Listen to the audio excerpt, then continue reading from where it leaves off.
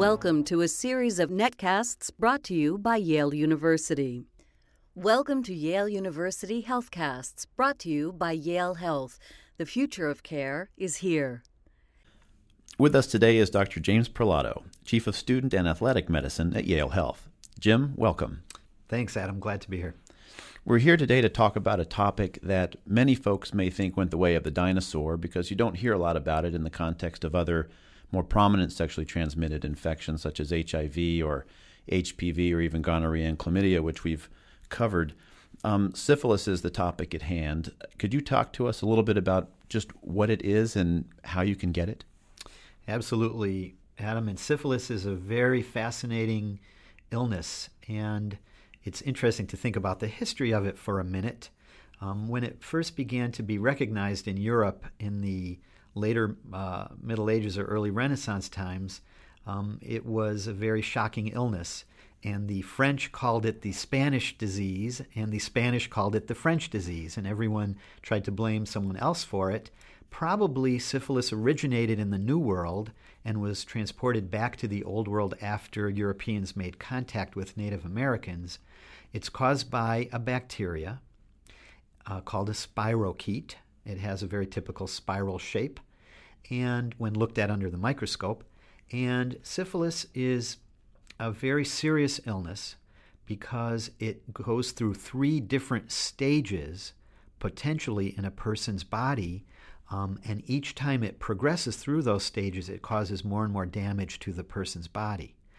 And so let me describe those 3 stages briefly, and then remind me to talk about how a person can get it and what can be done. But syphilis is very easy to contract from even relatively casual contact with another person, and I mean sexual or physical contact. So syphilis does not rely on the exchange of blood or bodily fluids the way, for example, HIV does. Syphilis can be transmitted simply by coming into skin-to-skin contact or mouth-to-genital area contact or mouth-to-anal area contact, simply by that relatively brief contact. It goes from a mucous membrane or skin surface of one person right across to another. If I can interrupt you here Yes. just for a moment, Dr. Perlotto, are we talking about skin-to-skin or mucous membrane-to-skin contact of an open sore or lesion, or are we talking about intact skin? Well, it's usually from initially an open lesion that we call a chancre or an ulcer, but it can even be transmitted in the secondary stages just from skin through skin contact. That is possible. So it makes syphilis a dangerous illness because it's relatively easy to contract. And so let me say that when a person first gets exposed to syphilis, the first symptom usually is a painless, raised, ulcerated area that can occur on the lip or on the penis, on the opening of the vagina, or on the anal area, and oftentimes will last for several weeks. Very often patients don't come in to see their doctor because the lesion doesn't hurt, and so they imagine that it must not be very serious. But it can be as large as a half an inch or more. It may drain a little bit of fluid.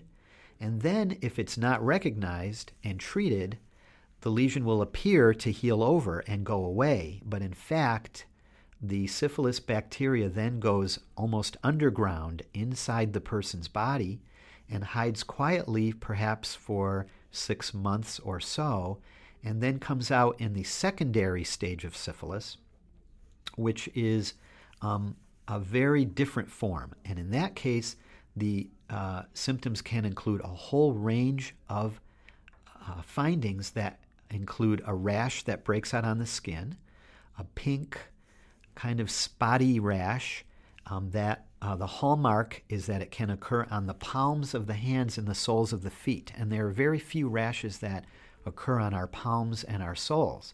So that's often a signal that this might be syphilis.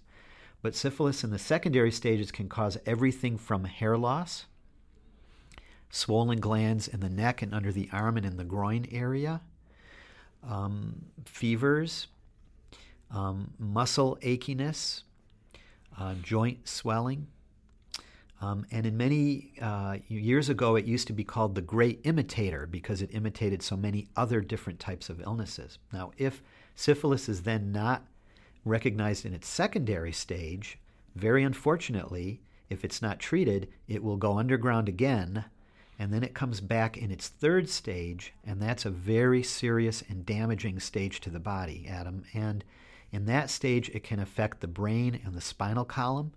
It causes a terrible condition where people lose their balance and fall down and lose their sensation. It also causes a terrible symptom of actually damaging and eroding the cartilages of our body so that people often lose parts of their nose, their ears, their gums. And so syphilis in the tertiary stages is a very, very serious and dangerous illness. Now, in the olden days, back when the French and the Spanish were fighting, obviously Yes. they didn't have good methods for testing for syphilis. Yes. In the year 2011 or beyond, what are the current testing methods that we have available for folks? Good question. And syphilis, fortunately, can be detected by a very, very easy test, a blood test that is easily done at any regular laboratory. It's called an RPR test, or also can be known as a VDRL test, and is just a simple blood test. Once a person has had the lesion on the outer part of the body, the primary syphilis lesion, the RPR test is actually a very reliable test and is helpful at diagnosing the illness, often. But as I mentioned with some of the other testing for STIs, if the test is done a little bit too early in the course of the illness, that test might miss it. And so if there's a strong suspicion and the initial test is negative, we will often ask the patient to come back and repeat that blood test perhaps a month or so later. But once the person has reached the secondary stages of syphilis, that RPR test is virtually 100% reliable at detecting that illness. There is a follow-up test called an FTA test, which tests a little bit more specifically a fluorescent antibody test for the spirochete, which also goes by the name of a treponeme. And so that test often is helpful at confirming it. Culturing the bacteria that causes syphilis from an open sore or ulcerated area is actually very difficult. That's the old-fashioned way of trying to find syphilis, but that's much less reliable than the blood test is. Okay. Now, the next obvious question, now that we've got testing covered, is if someone is diagnosed with syphilis, what are the treatments for this? Syphilis, again, very fortunately, is curable, especially if caught early. That's really good news for all of us. And syphilis is treated by giving a one-time shot of a strong dose of penicillin. I have to tell you that it does hurt a little bit when you get that shot in the butt, but that it is really good news for patients because it's essentially 100% effective at curing syphilis. Syphilis has not developed resistance against penicillin. The biggest problem that we have is in patients who are so allergic to penicillin that it would not be possible for them to get this shot. And in those patients, we often have to consider either a very specialized way of desensitizing them to penicillin and then trying to give them the penicillin shot, since it really is the most reliable treatment. Or there are several other antibiotics as a secondary line that we can try. If a person is also infected with HIV at the same time as syphilis, that makes the situation more complicated. And oftentimes those patients need to be treated with a series of 3 shots of penicillin a week apart. Or occasionally we even have to put in an IV line and treat a patient with a continuous infusion of penicillin for several weeks. So it's important to make sure that the right treatment is offered to try and help cure syphilis so it doesn't progress to that third or tertiary stage of syphilis. Some of our listeners, and I'll just mention this in closing, may think that syphilis is something that's unique to only specific or high-risk groups. What exactly is the prevalence of syphilis, and is this something that everyone should be concerned about? Yeah, syphilis is one of the sexually transmitted illnesses that is on a definite rise over the last decade.